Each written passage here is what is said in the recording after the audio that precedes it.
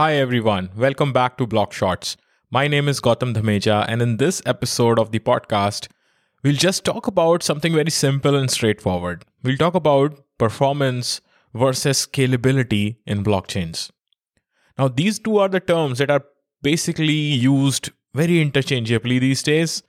And I just recently read an article on A16Z Crypto where it was amazingly clarified how these two things are different and when we should be using which. It was also clarified in much detail in that article on what these things actually mean and how to measure them. So essentially, I'll just give you a sneak peek. I'll just give you my understanding of this stuff, and then I'll link that article in the show notes so that you can read it. I encourage you to read that article if you are a technical audience. So, performance versus scalability. Basically, performance is the current performance of a system or a blockchain.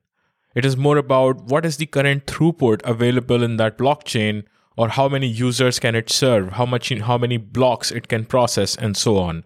That's the current performance.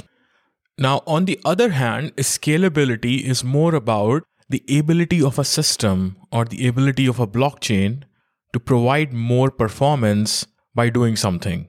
Now, basically, if a system is scalable, that does not mean that it is able to provide performance today with what it is. It means if you do something about it, if you are able to take certain measures, and even if those measures are allowed in the current design of the system, then the performance would increase. And in that case, the system would be scalable, that you are able to scale it up by doing something, and that something is allowed in the current design of the system.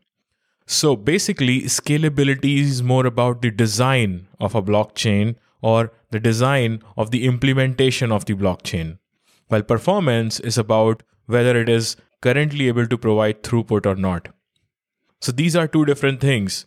A lot of times people talk about whether a blockchain is scalable or not, and then they talk about transactions per second. But transactions per second is more about throughput.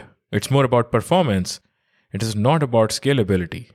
Scalability can impact transactions per second, but it is not transactions per second.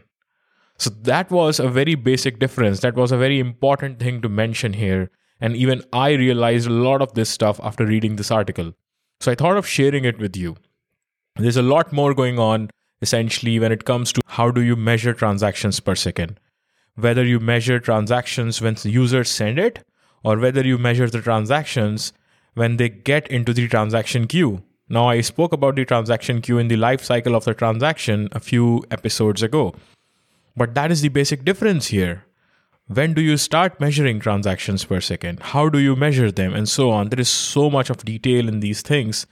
And most of the time, we miss this important detail when we are comparing two different blockchains, or when we are talking about whether one blockchain is more scalable or whether one blockchain is more performant than the other.